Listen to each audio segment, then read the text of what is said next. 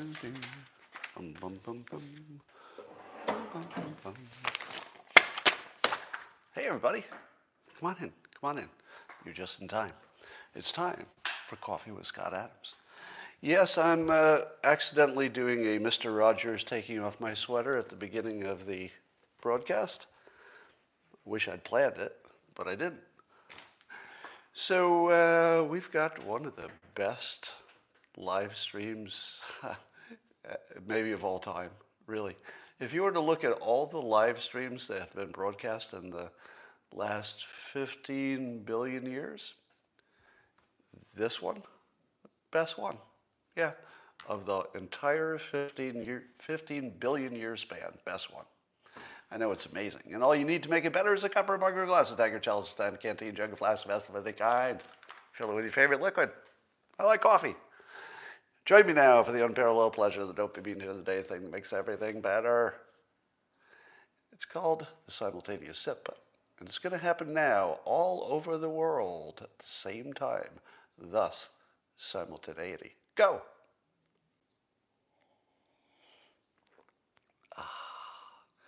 Well, whoever's taking a bong hit, I just see in the comments, good choice, good choice. Well, let's talk about all the news, shall we?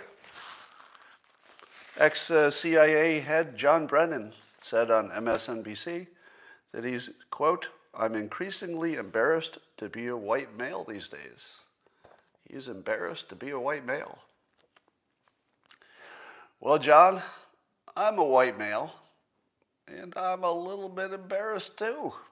A little bit embarrassed. Maybe not for exactly the same reasons as you, but I have to say I feel it. I do feel it. Of course, in my case, it's being caused by John Brennan. But I've been told that I can take credit and also the blame for what total strangers do who happen to share any pigmentation with me. So if there's anybody who's also white who's committing a crime right now, well, that's on me. If there's anybody white that I've never met and never will who's inventing something cool, I take the credit for that. Why? Obviously, similar pigmentation. Why wouldn't I take credit for the work of strangers if they have similar pigmentation? That's just logical. Well, IKEA is selling a tiny pre-built home that comes on its own sort of trailer situation. They'll pull it right up to your plot of land, and there you've got a little home.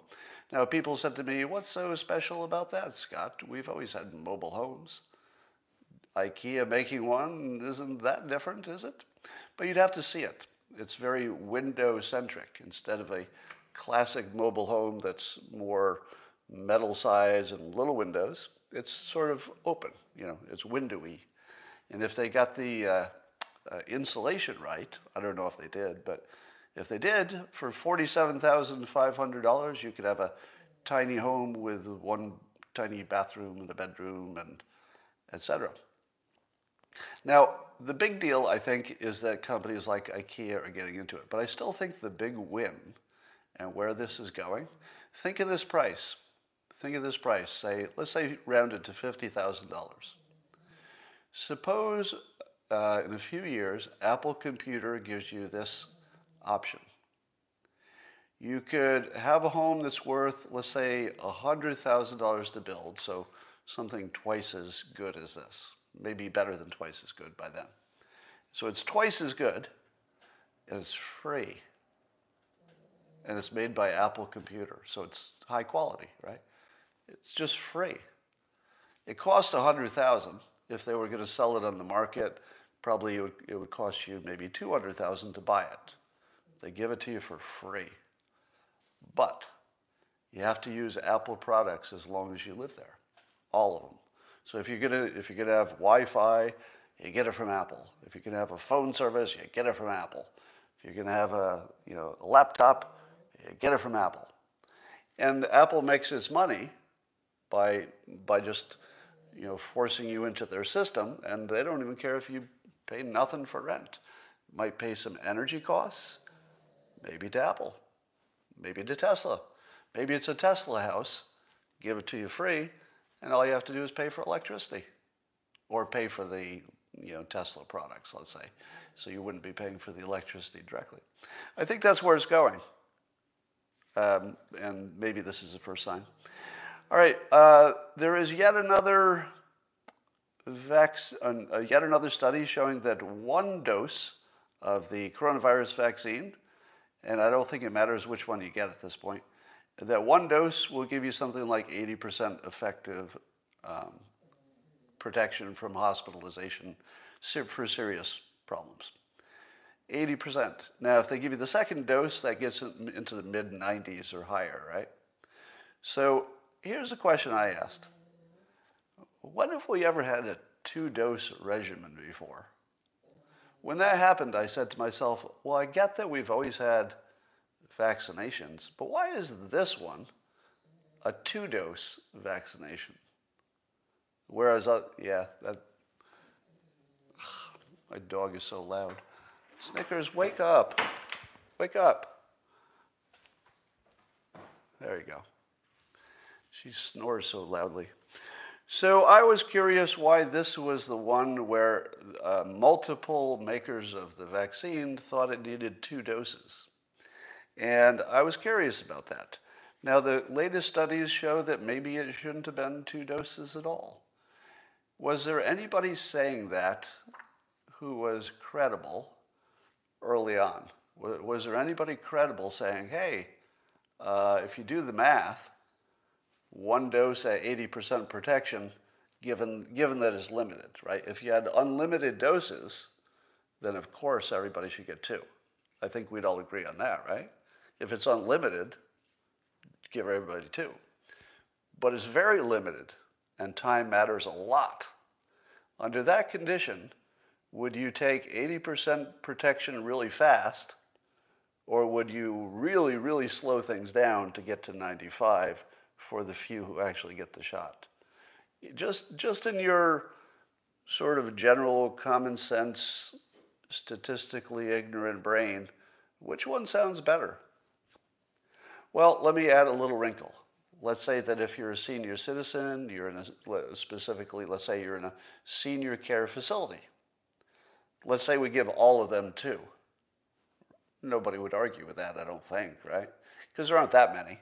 You could give all of the nursing home people 2 and still have plenty to give people 1. Well, I believe there were people like Nate Silver and other economists and statisticians who would be typically ignored for a medical question because it's outside their field. But as Andres Backhaus was pointing out to me this morning privately, just that there were people who were on this early, but they weren't doctors. They were the wrong kind of expert, except that they were the right kind of expert. Because what you needed was somebody who could do math. That's what you needed. You didn't need somebody who knew what a vaccine was, or you didn't need somebody who was like the virology expert. You needed somebody who could do math. Say what you will about Nate Silver if you're politically opposed to his opinions or whatever, but what you can't take away from him, he can do math. He can do math. And he just did the math, and he said, if the 1 dose is anywhere, I'm sort of putting words in his mouth, he didn't say this, but the idea is that if 1 dose gets you to something like 80%, and there was a strong reason to believe that that would be true, we're doing it all wrong. I mean, like really wrong, as wrong as you could get. Indeed, I would say that the decision to do 2 doses rather than 1 may have killed millions of people, or might in the long run. That one statistical error, which the qualified statisticians pointed it out right away, right? It wasn't like we didn't know. The people who can do math raised their hand and said, I feel like you're doing the math wrong. Now, what does this sound like? Does this sound like another situation? It should sound like the rapid test issue. So the same math that makes sense in the vaccines, which is a lower effectiveness single dose, can get you to wider immunity faster. The same argument, or similar enough, is that the lower quality rapid testing might only be 80 or 90% effective as opposed to closer to 100. But if you did lots of people quickly and cheaply, you'd still catch so much of it that you might stop the pandemic that way. Well, the FDA has approved yet another rapid test. The other rapid tests, I think you still have to send it to a lab, but you can do it at home. But then you have to wait for the mail, etc. But the new one, apparently you can do it yourself and you get your own result, and it's 80% effective, or no, something like that. It's not perfect, but it's a high effectiveness. And you can do it at home. And you don't have to wait for results. You get a result in 10 minutes. So we're done, right? Didn't I tell you that if you could have a quick home test that was at least that good, you would catch so much of you would probably get all of the super spreaders. Because the ones that it misses are the ones who are not shedding that much, right? So the difference between whether these cheap tests catch the virus or not is not about the quality of the test. The test is the same test every time. It's just if you have a lot of virus, you're a super spreader, it'll catch you every time. But if you're maybe just at the beginning, you just got a little bit of shedding, well then that might miss it. So as long as you get the super spreaders and you get them quickly enough, pretty much the pandemic's over, right? Oh, no, I forgot to tell you something. No, the pandemic isn't solved. Do you know why? Our FDA decided that you need a fucking prescription to stick this thing up your nose. What? Are you kidding me? Yeah, look at the comments. You're dumbfounded now, aren't you? Can you think of any reason that the FDA would require a prescription to get this thing that you can do at home and a 13-year-old can do it? You're just sticking something up your nose and putting it in a vial, basically. Can you think of any legitimate reason? No, you can't. You can't think of any legitimate reason. Now, suppose that's just a failure of our imagination. Suppose there are actually a good reason for it. Do you give the FDA a pass because there's a good reason? Fuck no, because they didn't tell us the reason. If you don't tell us the good reason, we must assume you are corrupt. We must assume that. And so I would ask you to assume that your FDA has now signaled unambiguously. I mean, before I was a little suspicious. No, I was very suspicious that something was going on that wasn't quite right, because we should have had these tests approved a long time ago. But now it's confirmed. The adding the requirement for the prescription either doesn't have a reason, which would mean there's a corrupt reason, or, and this is the part you can confirm, they're not providing a reason. It's the same thing. Either they don't have one or they have one and they're not telling you. In either case, this is a complete failure of the FDA for whatever reason, might be a mystery. Now let me ask you this. If Trump heard this, how would he act? Somebody said, hey, Mr. Trump, looks like we've got a solution. Oh, looks like we don't, because they added this requirement for a prescription. Now, when a doctor prescribes it, what do you think the doctor is looking out for? To make sure that somebody knows how to do it right? Now, it could be that the only reason is to limit the number of them, which would be the shadiest reason in the world, in my opinion. But suppose somebody comes to Trump and they say, oh, well, we got the technology now. We got the technology, so we can solve this problem with this rapid testing. When I say solve, that's hyperbole, right? We can make a big difference. And what does the president say? He goes, great, everybody will get this, right? No, turns out the FDA put a requirement on it for a prescription. So basically it won't make any difference to the pandemic. It really won't. It won't make any difference if you require a prescription. Just won't be enough of them. What would Trump say? What do you think? What would Trump do in that situation? Well, we don't know. Like, we'd have to speculate. My guess would be that they just told him the difference between a successful presidency and an unsuccessful one, and that he would have ripped the FDA out by the roots to get that changed. I think he would have ripped them out by the roots to get that changed. Now, I speculate, and only weakly on this following point, that Trump wasn't aware. In other words, his advisors had never brought him this proposition about the cheap, less accurate tests being a good solution if you do it right. I feel like maybe nobody ever brought that to him, because I think he would have made it happen. Again, just speculating. No way to know that, right? But what will Biden do? Will Biden say, trust the science? I feel like he might. Is this science? Nope. Is he going to say, trust the experts? Because, there must be some reason that they're putting this requirement on there. I feel that he's committed himself to trusting the experts. And the experts appear to be screwing the whole country, maybe killing millions.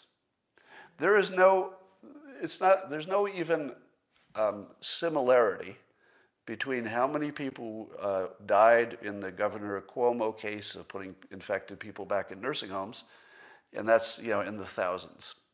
Horrible, horrible situations. Thousands of people died from that mistake. How many people will die from this mistake? A lot more, like way more. It's not even close. If you're comparing government fuck-ups, Biden's fuck-up right now, which, by the way, let me be as clear as I can. If this had been President Trump, and he also didn't fix this, or at least obviously trying to fix it, it would be the same fuck-up, right? Nobody gets a pass for their party affiliation. You're fucking the whole fucking country by whatever this is, right? I was savage about Trump not pursuing this same option, with the cheap tests. And now I got to say the same thing about Biden. I mean, I was just as savage with Trump. Most of you heard me, and I'm not gonna pull it back because it's Biden. Biden, you're in the barrel. It's your job. If you don't fix this, and I would be satisfied intellectually with this. It wouldn't be as good, but at least I'd be satisfied intellectually. Give us a good reason. Just tell us a reason that the FDA requires this to be a prescription thing. If there's a reason, I'm open to it, right? I'm not an unreasonable person. I just need to hear the reason. If not, Biden, you need to go. You need to fucking be fired with Cuomo. Because these are the size of mistakes that are completely unreasonable. And by the way, if Trump lost his re-election because he didn't handle the coronavirus well enough, I'm fine with that. I'm absolutely fine with that. If Trump really did lose because of coronavirus, because I don't think he nailed it. I think what he did with the vaccinations was amazing. I mean, that was Kennedy-esque leadership. Nobody can take that away from him. But the testing part, the rapid testing part specifically, I think Trump failed on that, and Biden is failing now. So listen to statisticians too, not just medical people. Apparently, Biden has declared that this is Irish American Heritage Month. March is. Now, I guess this is a fairly normal thing. Every year, the government just re-ups and says, hey, it's Irish American Heritage Month. To which I say, we only have 12 months. Now, we've got Black History Month. That seems like a good idea. I'm all for that. Now we've got Irish American Heritage Month, so that's March. We've only got 10 left. Is that enough? Because I feel like there's going to be a lot of underserved ethnicities here, and that doesn't seem right. By the time we get to Estonian Americans, what month are they going to have? Nothing. They'll all be used up. And I think that's a little bit racist, isn't it? Now, If the guy who is declaring it's Irish American Heritage Month happens to be an Irish American, say Biden, how do you feel about that? It feels like he's the one who shouldn't do that. Like it doesn't feel like you should declare a month for your own people if you're the leader. If Trump had declared Scottish American Heritage Month, what would the news have done to him? Is there such a thing as Scottish American history? So that would have been Trump. If he had tried to get away with that, that would just be white supremacy. But maybe Biden can get away with this because it's a long tradition. But are we using the same standards for the left as the right?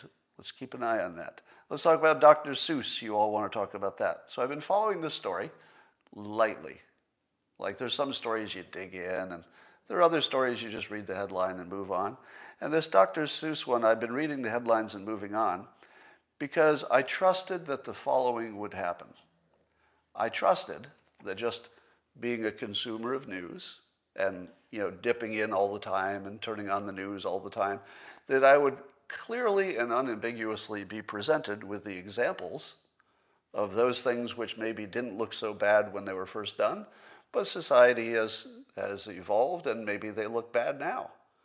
So I wanted to see some of the examples of the horrible things in these Dr. Seuss books. Have any of you seen any? Has anybody actually seen an example of one of the offensive things? Now, I've heard them described, but I haven't seen them. Now, are we so sensitive? Snickers, wake up. I have to be more exciting. I'm boring my dog to sleep. It's causing a problem. All right, so I believe none of you have seen any of the examples, right?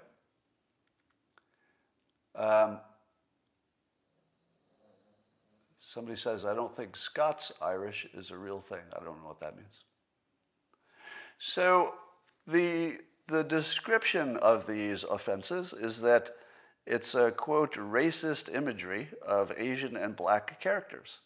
Now, I think that's a real thing. Like, in my opinion, and I have to deal with this all the time because I'm a professional cartoonist. So when you're a professional cartoonist, the market will ask you to have diversity in your product. That's reasonable, right? Make your comic look like the real world. That's what I want to do. I draw a comic about the real world. So of course, I want it to look as much like the real world as possible, including a diverse cast. But there's a problem. Do you know what the problem is? It's a big one. Here's the problem. If I, as generic white guy, introduce, let's say, an African-American character into my comic, what would be the personality I would give that character? Because remember, to make it a good comic, all of the characters have gigantic flaws. So Alice gets angry too quickly, the boss is clueless, Dilbert is sort of a nerd, he doesn't have his social graces, Wally's lazy, Ashok the intern, who's the only person who has any interesting flavor at all, because he was born in India. But Ashok the intern in the Dilbert comic, the only flaw I could give him that I could stay out of trouble was that he's inexperienced. That's it. His only flaw is one of youth, which of course is solved, is self-solving. So I couldn't even give Ashok, the one character in my strip, I couldn't even give him a real flaw. I had to give him the only kind of flaw you can give somebody that isn't real. You just grow out of it like everybody does. It's like being a kid. Now, what happened when I introduced a Indian American character? I was blamed, accused of being a racist, because the Ashok character sometimes did silly things. And people said, you should be canceled for saying such bad things about black people. Now, my defense was, he's Ashok the intern from India. He's not a black character. To which my public said, stop making this racist comic about black characters. To which I said, oh, maybe you didn't hear me the first time. There are no black characters in the strip. And the reason I do that is out of respect. Because I don't know a way that I could add and out of fear as well, but it is also out of respect, that I don't know that I could treat the character right. And I do think I have some obligation to do that. And my public says, but why are you being so racist about your black characters? To which I say, I don't think you hear me. I don't have any. And there's a reason. There's a reason. It's because you can't. You just can't do it. In our current situation, there's no way I could do it without getting canceled, because I would have to add a flaw, and then that's the end of it. I'm canceled, right? So Dr. Seuss, of course, had a different situation because the Dr. Seuss books, because they were old enough that he just did whatever seemed appropriate at the time, but now looks wildly inappropriate by our modern eyes. And I would guess that he has some pictures of Asian and black characters that probably are so racist by modern standards that you would laugh when you saw them. You would laugh comparing them to what is acceptable now to what was acceptable then. But I'd like to see them, because I think we should laugh them away. Am I wrong? Let me ask you, if you're black or Asian American, you're watching this live stream, let me ask you this question.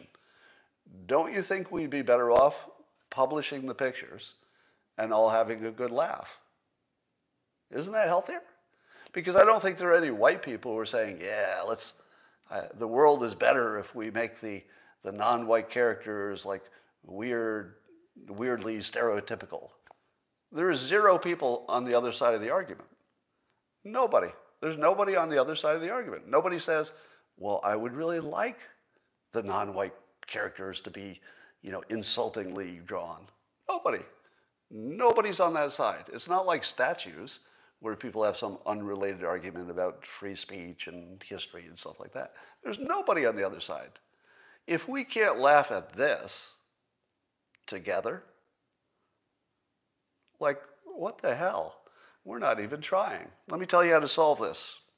Here's how you would solve the Dr. Seuss thing. Somebody owns the rights. I don't know if it's family members or publishers or who owns the rights by this point. I think that they should hire a black cartoonist to suggest a non-offensive, let's say, drawing style to replace the originals, but to keep it within the style of the original Dr. Seuss. But also make sure that everybody knows what the original is.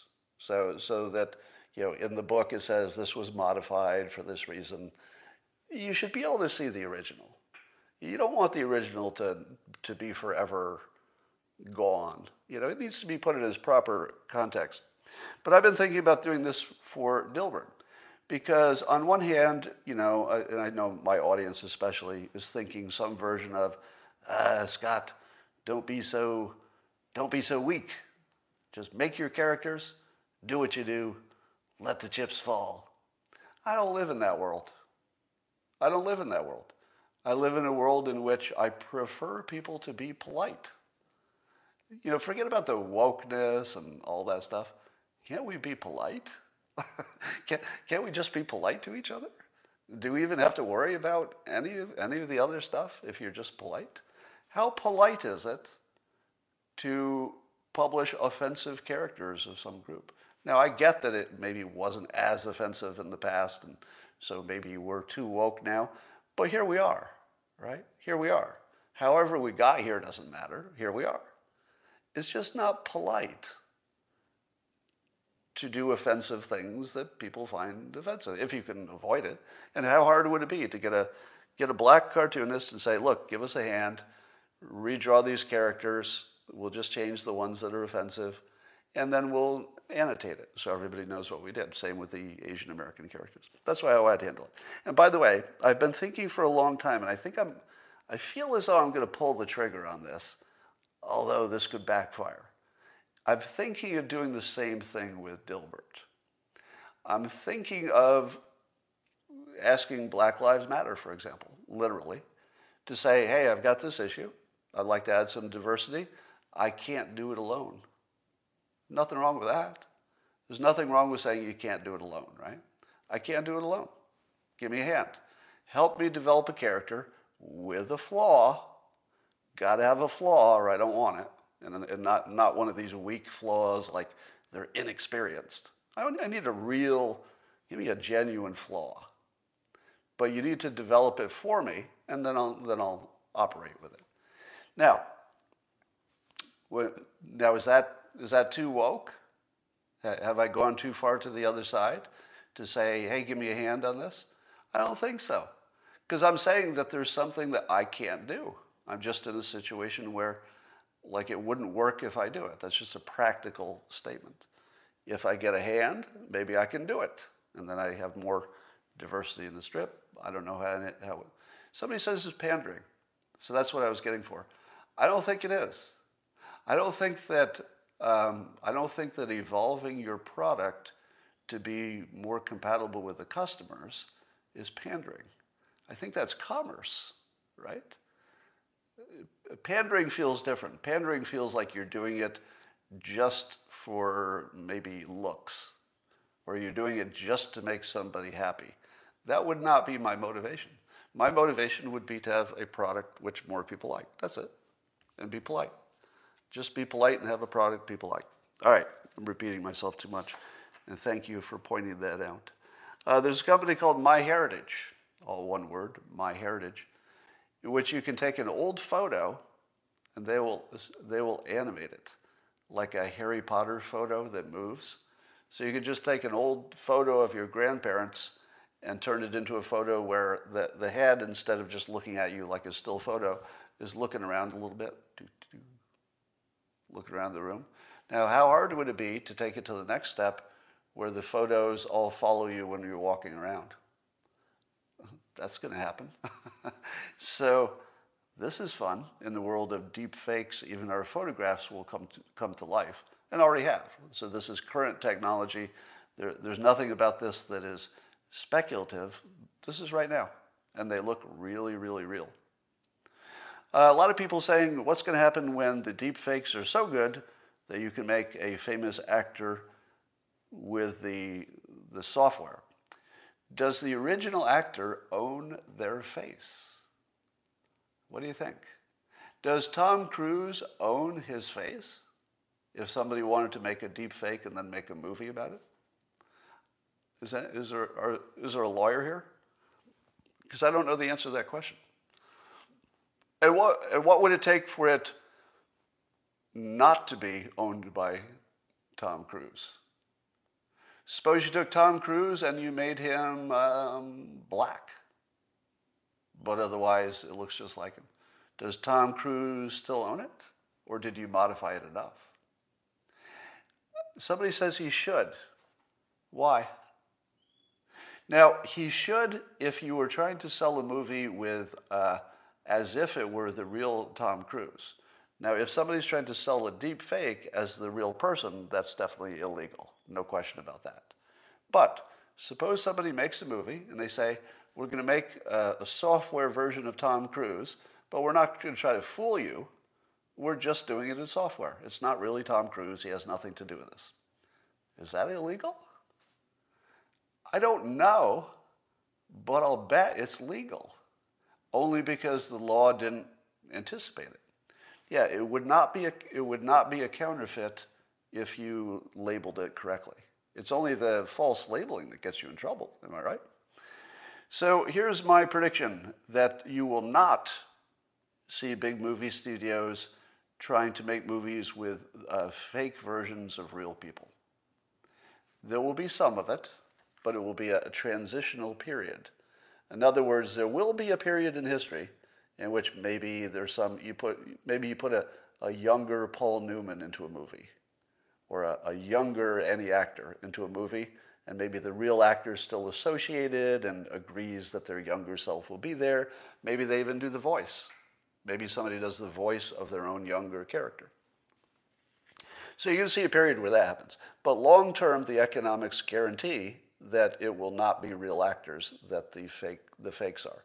In the long term, Simple economics. And by the way, if I ever taught you that if you add economics to your talent stack, you can see around corners, a simple understanding of economics just lets you see the future because money talks, money is predictable, people are predictable when it comes to money. So whenever money is involved, you immediately become very predictable because people act the same way around it. And here's the predictable part. Why would you pay Tom Cruise? Tom Cruise is expensive. If you're going to work with him, and you probably would, to use his CGI deepfake, that's really expensive. Do you know what's better than that? Making a version that's not Tom Cruise that's better than him.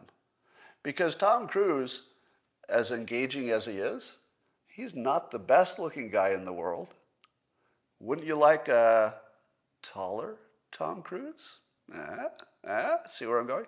Tom Cruise is 5'6". Wouldn't you want a taller one? Come on, of course you would.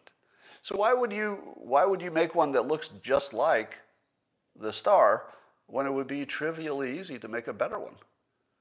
Do you think that that Tom Cruise is, let's say, what do you call it, symmetrical? Probably not. I think his nose is a little weird, right? So all you do is start with what's good, and then the AI will very rapidly figure out what people want to look at. It will create characters based on what people like the most. It could even do it in real time. Just show you a character, which of these two do you like better? People would vote, and as people are voting, the AI is changing the choices so that it just builds in real time the perfect character that everybody wants to see. That's the one you want to get. You don't want the crappy old looks like Tom Cruise with all of his pimples and warts and his 5'6" and he's getting older. Why would you want that? Why would you pay twice as much for the thing that's clearly worse? So in the long run, regular actors will be replaced. There's no possibility it could go another way in the long run. No possibility it could go any other way because of economics. All right. Have you seen that Twitter does this thing where they'll note that the comments may have some offensive ones, and you can't read the rest of the comments until you click on a thing that says they may be offensive. And then you click on it, and there's nothing offensive there, even slightly. Is this another shadow banning technique? I'm trying to understand what it is, because it feels like just another way to hide stuff from certain people but not others. Now, I don't have direct evidence that that's the purpose of it, but what I also don't have is any clue what would be a different reason for it. Can you think of any reason that most of my comments would be hidden that way when none of them are offensive, or even a little bit? What is the second possible reason for that? I can't think of one.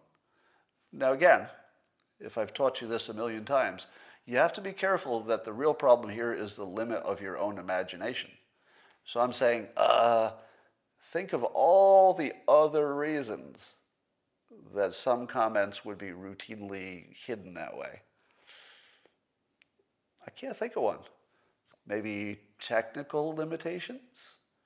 Maybe there's a AI that's not so smart that it can't tell the difference? Is it that people reported some comments and they report maybe conservative stuff more than others? Maybe.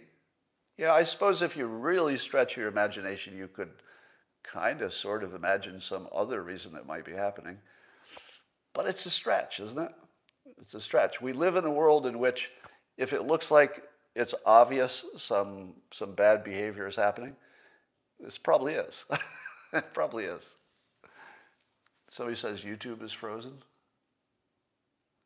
It looks like it's working to me.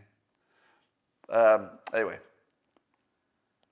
Biden is considering putting sanctions on Putin, I guess, over the jailing of Navalny, the Putin critic, and the crackdown on the protests.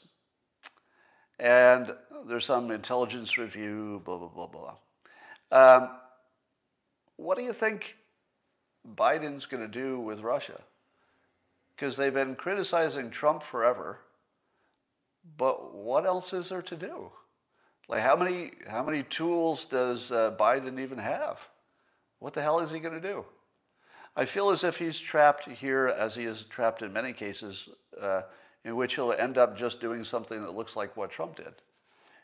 If you know the Khashoggi story, the Saudi Arabia situation where MBS allegedly ordered the death of Khashoggi, when it came out, Biden did exactly what Trump would have done, which is let the leader slide. Just let it slide. So there's not really any serious difference yet between Biden and Trump on the international stuff. And the things where there's a clear difference seems to be trivial, such as rejoining the Paris Climate Accord. It doesn't really matter. So all the important stuff is the same as Trump, and the unimportant stuff, well, doesn't matter. And I guess Biden is also looking at the reports that Russia allegedly placed bounties on U.S. soldiers in Afghanistan. Now remember that Trump was criticized for not acting on that. But the other part of the story is there was no evidence of it. So Trump was criticized for not acting on what Democrats said was real, but the intelligence agencies said, we can't find it. And now Biden, being on the side that said it was real, it's his job to do something about the thing that his own people say isn't real. But when he was out of office, he said it was real, or his people did. I don't know how much he said about it. So how do you handle that? How do you handle it? I don't know. I think Biden's kind of in a corner. So there's a top-rated Arizona news anchor who resigned because she didn't want to report fake news anymore. This is somebody who worked on a local Fox affiliate, Carrie Lake. She resigned basically because she didn't want to report fake news anymore. Think you'll see more of that? I don't know. So let's talk about Governor Cuomo. He's got his third accuser now. If there's one thing that you can guarantee, if there's a famous politician who has two accusers of sexual harassment, you can bet there'll be a third. You always get the third. It must be some law of the universe that if there are two, there are always three. Because when two people come forward, then it becomes a lot easier for the third one to come. And if there are two, there almost certainly are more. So apparently what he said at a public gathering, so this had nothing to do with any of his employees, but this is the latest thing. He was holding some woman by the head, and he asked, can I kiss you? And I don't even think it was somebody he knew that well, just sort of somebody he was interacting with at a bar. And she was offended, and she's talking about this. Now, the first thing I'd like to add is that Governor Cuomo really doesn't have much game. He's really lacking something in the flirtation department. There's like a gene missing or something. Because if there's one thing that, let me ask you this to the women watching this. All right, so this question is just for the women. If you're a man, don't answer, because I want to know that the answer is only from women. All right, for only women, here's the question: what do you think of a man who asks you if he can kiss you, versus just taking a shot and being turned down or not? What is your feeling of somebody who asks if they can kiss you? Go ahead, just the women, just the women. And I won't know exactly if it's just the women answering, so I'll go tell you. Somebody says, yuck, go for it, lame, weak, insecure, creepy, drunk or drunk on power, no, depends if you're married, low T, weak, loser. I think this is the men saying that. Coward, depends on the man, asking is lame, wet blanket. Somebody says, I like it. A woman, I assume. Loser, but in this day safer. Wimp, gross, beta. Yes, polite. I see no way, buddy. Male feminist. Just looking at your comments. Beta, no, no good. Yeah. Well, so there's not an agreement on this. Here's my best take on this. I do believe we still live in a world where women would prefer you to make the move. I think we live in a world where they prefer that you make the move. But here's the wrinkle. Don't be an idiot about it. Nobody likes it if there are no signs that it would be warranted. Like if you're trying to kiss somebody and there are no signs that this would be acceptable, well, that's a pretty big problem. And it looks like maybe Governor Cuomo has that problem. And we can't tell from one anecdote. But if the anecdote is representative, and we don't know that, it looks like he doesn't have that sensibility. Maybe he can't read people or doesn't care or something. I don't know. But you have to separate the question of whether somebody makes a move without asking from the question of do they have enough sensibility to know when that makes sense and when it doesn't. I don't believe in my whole life I've ever, I'm sure I'm wrong. I'm sure as soon as I say this, somebody from my past will come and say, well, that's not true. I can't think of any time I've ever tried to kiss anybody where I didn't have a good idea I could get away with it. I mean, I'm searching my data memory for, decades. I can't think of a time. And have you? Have you ever tried to kiss somebody who had not shown you that they were interested? I mean, it happens a lot, apparently. So, and because it's slow news time, Cuomo is getting extra lambasted here. Now, there's also some photos of him having dinner and some drinks with a female aide. And there's some indication from the photo, but it's a little hard to tell, that his hand under the table might have been on her leg. Now, you can't tell from the photo, but the photo does at least suggest that his hand is extended a little bit. Might be on a leg, could be just on the bench next to them. You can't tell. But of course, since we're primed to think it's bad, it looks bad. Now, I'll tell you, he's making the Pence rule look good. The Mike Pence rule that he would not have a meal, he won't go to lunch with just a woman unless somebody else is there or else he brings his wife. Now, the Pence rule sounded ridiculous the first time you ever heard it, didn't it? The first time you heard that, it's like, are you serious? Mike Pence, in a business setting, you would not go to lunch, a business lunch, with a female, who had every right to be there and you had business. You wouldn't do that. Didn't that seem like the dumbest thing? Yeah. Not so much now. This is why. And we're also seeing Republican Representative Madison Cawthorn, a very young guy, who's being blamed for things he did in college that made women uncomfortable.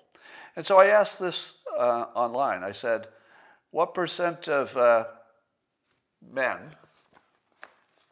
do you think have engaged in something that was sexually inappropriate? By modern standards, sexually inappropriate. Either sexual harassment, words, touching, any of that stuff. What percentage of adult men do you think have participated in that?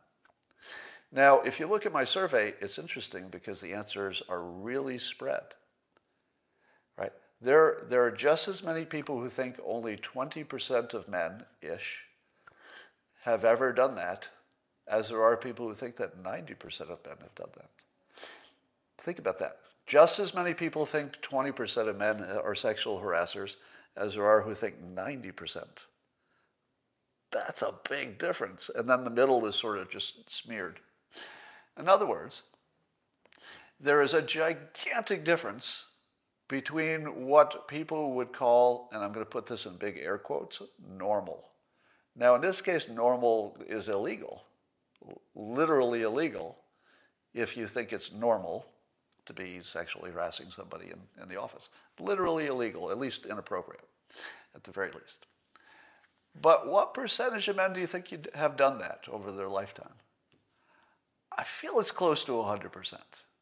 It's definitely 90%. It's definitely not 20%. And if you know any women who are attractive, and I hope you do, ask them how many times they've been sexually harassed in their lifetime. Or I could even make it simpler. Ask them how many times they've been sexually harassed this week. Just this week. Do you know how many times an attractive woman gets sexually harassed in just 1 week? It's insane. It's just off the chart. It is so mind-boggling that you can't even believe it. Now, I happen to be married to an unusually attractive woman, so I get to hear the first-hand stories of things that happen today, but also have happened a whole life, and you can't even believe it. It is so beyond anything that a man could even really just understand. I mean, it is so bad. And of course, one assumes that the higher you get in the desirability index, the worse it is, right? Because people being people. But then I asked the separate question. How many men have been sexually harassed at work, given today's modern standards of what it means to be sexually harassed? How do you think that came out? A lot. A lot of men, over 50%, have been sexually harassed at work by modern standards. Over 50%. And the ones that have not, they're not your good-looking men. I can say this about men. I wouldn't say the same thing about women. Because women, I think, are closer to universally sexually harassed. It's close to all of them. With men, it's probably close to half. And it's the half that are more attractive to women. And to gay men, I suppose, because it's a little both. Now, I would say that I've been sexually harassed a bunch of times. I mean, I don't even know how to put a number on it. By modern standards, I've been sexually harassed in the workplace, 25 times, 100 times. I don't know how many times, by modern standards. So I guess I'm like at the bottom of the 50% who, at least when I was young, was worthy of harassing by somebody. Now, I don't think that's even unusual, right? Because if you're counting any off-color joke that was initiated by somebody else, have you ever been the subject of an off-color sexual comment by a woman in the office that you did not start? Of course you have. Of course you have. So if you take it all the way to inappropriate comments by modern standards, yeah, we've all been in that. So this is this is not meant as any kind of softener or anything for what Governor Cuomo is doing, but it's good context that he's somewhat universally in a category of bad behavior. But that won't matter because it's political. Let me teach you something about willpower. I told you that I would teach you at least one thing every day or reinforce something that's worth reinforcing. But I do it through the lens of current events, and this is that time. Here's a topic which I've spoken on before, but when you have a perfect example for it, it helps. Here's a filter to see the world. When I talk about filters, I think I'm going to sneeze in a moment, so excuse me. When I talk about filters, I don't mean what is true or not true. So nothing about this is truth or reality. It's about choosing a filter for looking at your life and your situation that's a useful filter. Doesn't mean it's right. Doesn't mean it's better than other filters. Just means it's useful. Here's one that's useful. Get rid of the idea that free will exists. You can still keep it. You can still keep as one filter that free will is a real thing.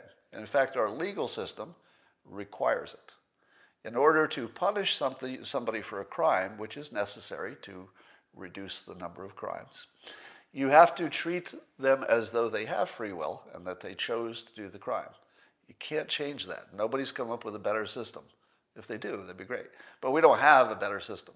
You have to pretend for the legal system to work. You have to pretend, and that's what a filter is pretending, that free will is a real thing and exists. But when you're trying to decide how to feel about something, you don't have to use that. If you're in the legal system, you have to. Outside it, you don't have to. So you could have a different filter outside the legal system, and this is the one that I use the most. People have urges. Some people have more urges. Some people are hornier than other people. Some people are more selfish. Some people are more afraid. Some people just have different levels of urges. If these urges are low, it's easy for you to stay below the line of bad behavior in any field because you don't want to. No effort at all. Well, I don't really even want to do that. I don't have much urge. But as your urge increases, and let's say you're getting into a flirty situation or somebody that's starting to activate your mating reflex, there is a point for men, and by the way, can the men watching this confirm this for the benefit of the women? Because I don't know what it's like to be a woman. I can only speak to a male experience, but I feel I can generalize for the male experience. When you get horny enough, your brain turns off. And I'm pretty sure we're designed that way. I feel like that's a feature and not a flaw. Because if you had complete common sense, you would never mate. You wouldn't. Because if you just did a cost-benefit analysis of having children and stuff, some people would still do it, but a lot of people wouldn't. So you have to believe that we evolved in a way that for men, it's probably evolution put this in there for a reason.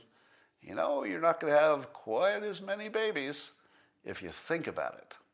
So we're going to turn off your brain in any of those situations where mating is a possibility or you even think it is. So brain turns off at about this point and then bad behavior happens. Now, let me talk to the dumb people for a minute. Smart people, take a little break. This next part is only for any dumb people who came in because this is an open live stream. The regulars are all smart. You don't need this at all. So what I'm going to say is completely useless for the smart people. But for the dumb people who came in, this is going to be really important. I'm not actually defending bad behavior. Again, this is just for the dumb people.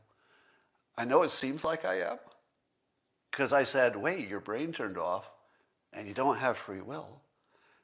Therefore, the bad behavior is going to happen. So the dumb people now, you're thinking, I think you just said that Governor Cuomo can rape anybody he wants. No, I didn't say that. I said the opposite, that in terms of the legal system, you have to act like all this is real. But you're acting. It's just an act. You have to do it, though. So this graph, you could argue it's either time or opportunity because they're somewhat adjusted. And then to the earlier comment, where this line is, the bad behavior line, let's say we're just talking about sexual harassment, where this line is a little bit subjective. Meaning that, I hate to say it, but if somebody is funnier, they can get away with more. If you don't have any sense of humor and you try to tell a sexually suggestive joke, well, welcome to human resources, because that wasn't funny. It was just offensive. But if you pull it off, let's say I tell some joke that's sexually offensive, people, I hope, would say, oh, wait a minute, that guy is a professional humorist. His intention is just to be funny. He's not trying to insult anybody. Humor is the point. I'm laughing. I get it. Okay, I'll let that go. So this line does change if you're funnier. Does Governor Cuomo have the kind of sense of humor where he could lower this, raise the bar so that people say, I get it, that's just a joke? Apparently not. Apparently he doesn't have that kind of sense of humor, but maybe he thinks he does. And that looks like the problem, because he said directly, I thought I was being funny. But I'll bet there will be no example that you'll ever hear of something he said where you would say to yourself, yeah, okay, that was kind of funny. I'll bet nothing like that. I'll bet everything that he thought was funny, if you heard it, you would say, Not so much. And the second thing is your hotness. We're not supposed to talk about this. But whether you're male or female, your hotness level is going to adjust this whole graph, right? Because if you're not attractive, people are not going to have the same urge. It will be easier for them to avoid it. So that's your model. It is not the only model to understand life. Like I said, the criminal justice has to be different. But I find it always useful when you're trying to decide how to feel about any of this to have this context. All right. If we're being objective at all about Governor Cuomo, I feel like you have to be a little bit glass half full sometimes, because you could be overwhelmed with the negativity. And I would just like to say, just put it out there, objectively speaking, there's still a lot more people that Governor Cuomo has not killed and not yet sexually harassed. If you were to compare the numbers, the number of people he killed in nursing homes plus the number of people he sexually harassed, very small compared to all the people he hasn't killed and all the people he hasn't sexually harassed. Just keep it in context. That was a joke. For the dumb people, that was a joke. All right.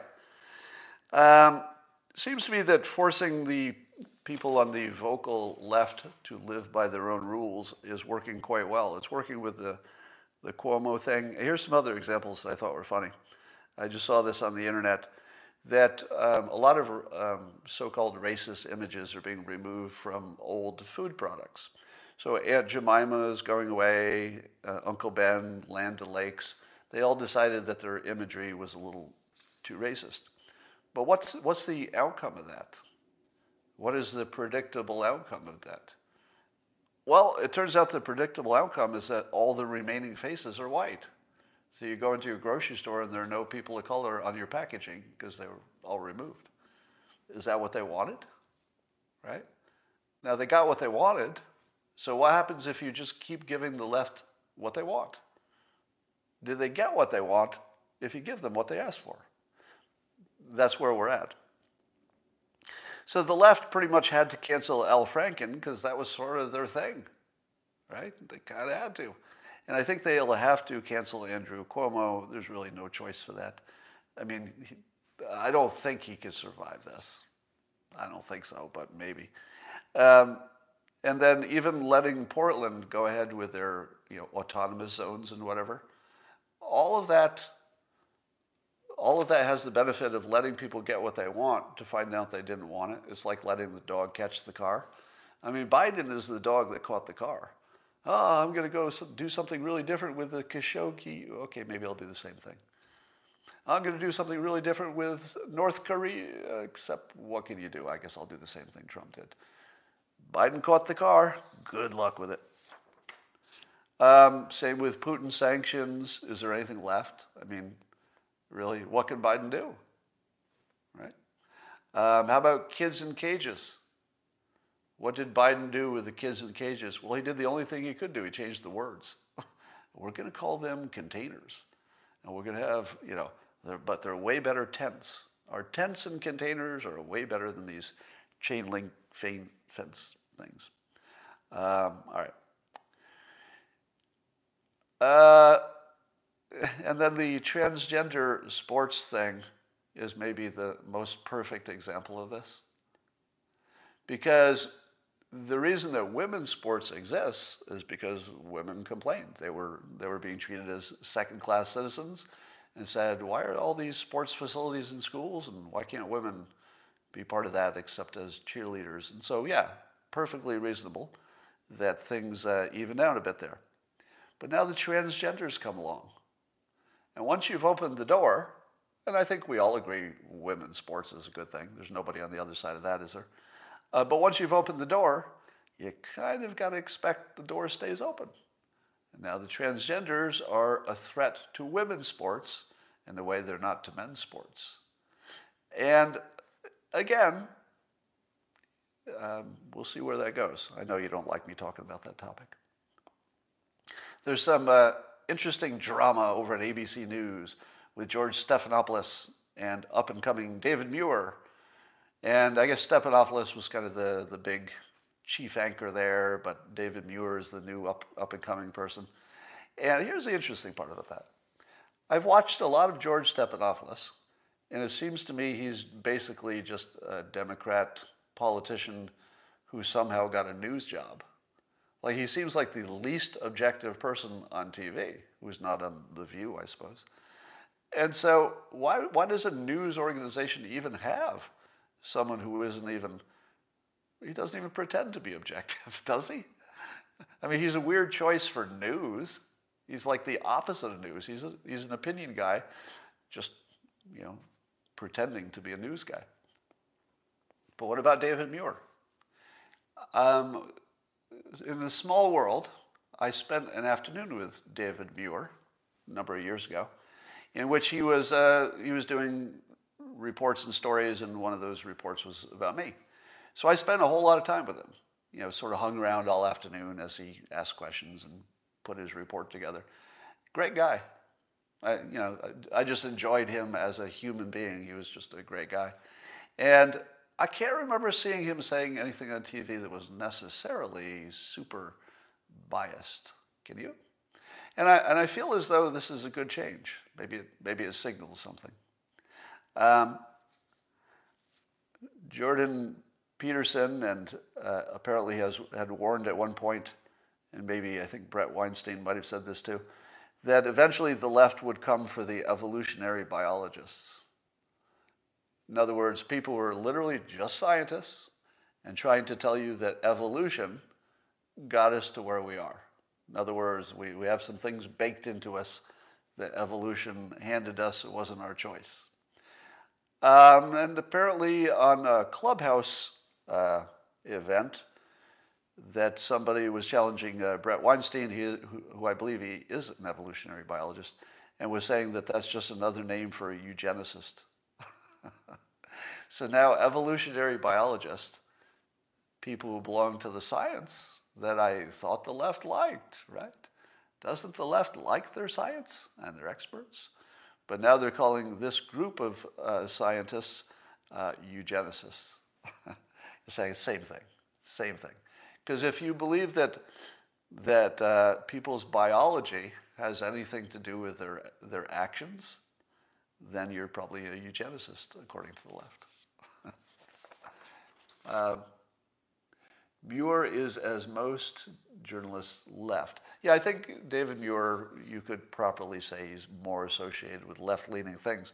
But Stephanopoulos, he was just a politician in disguise. It's very different. All right.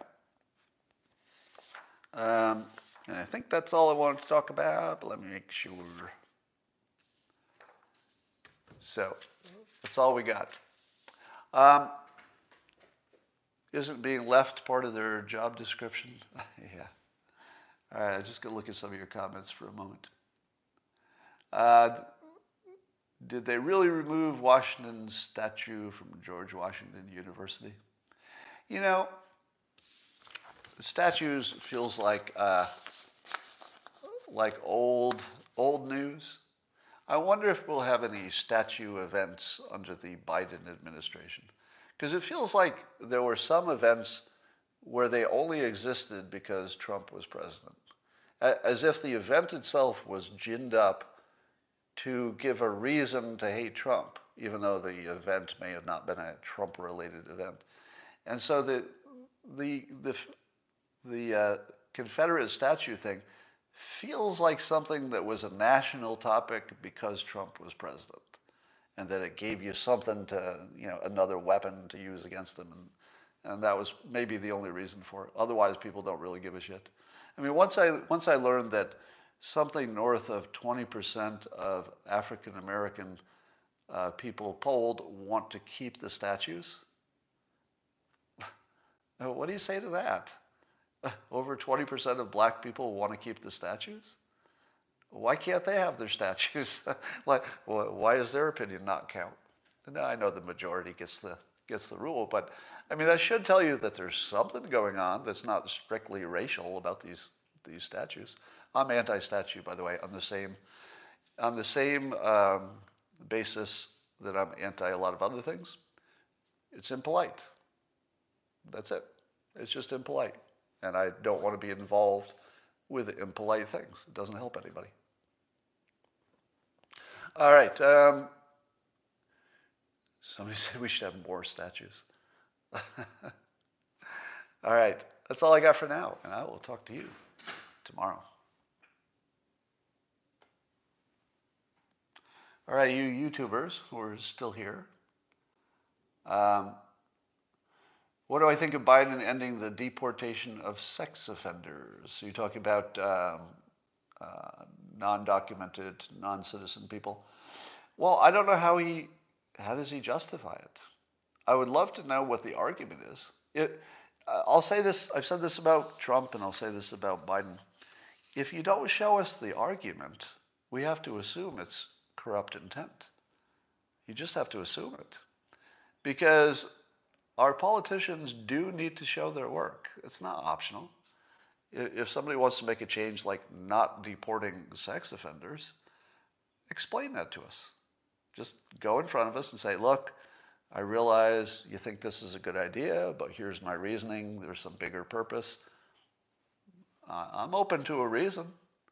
But if you don't offer a reason, you have to assume corrupt intent if it's government.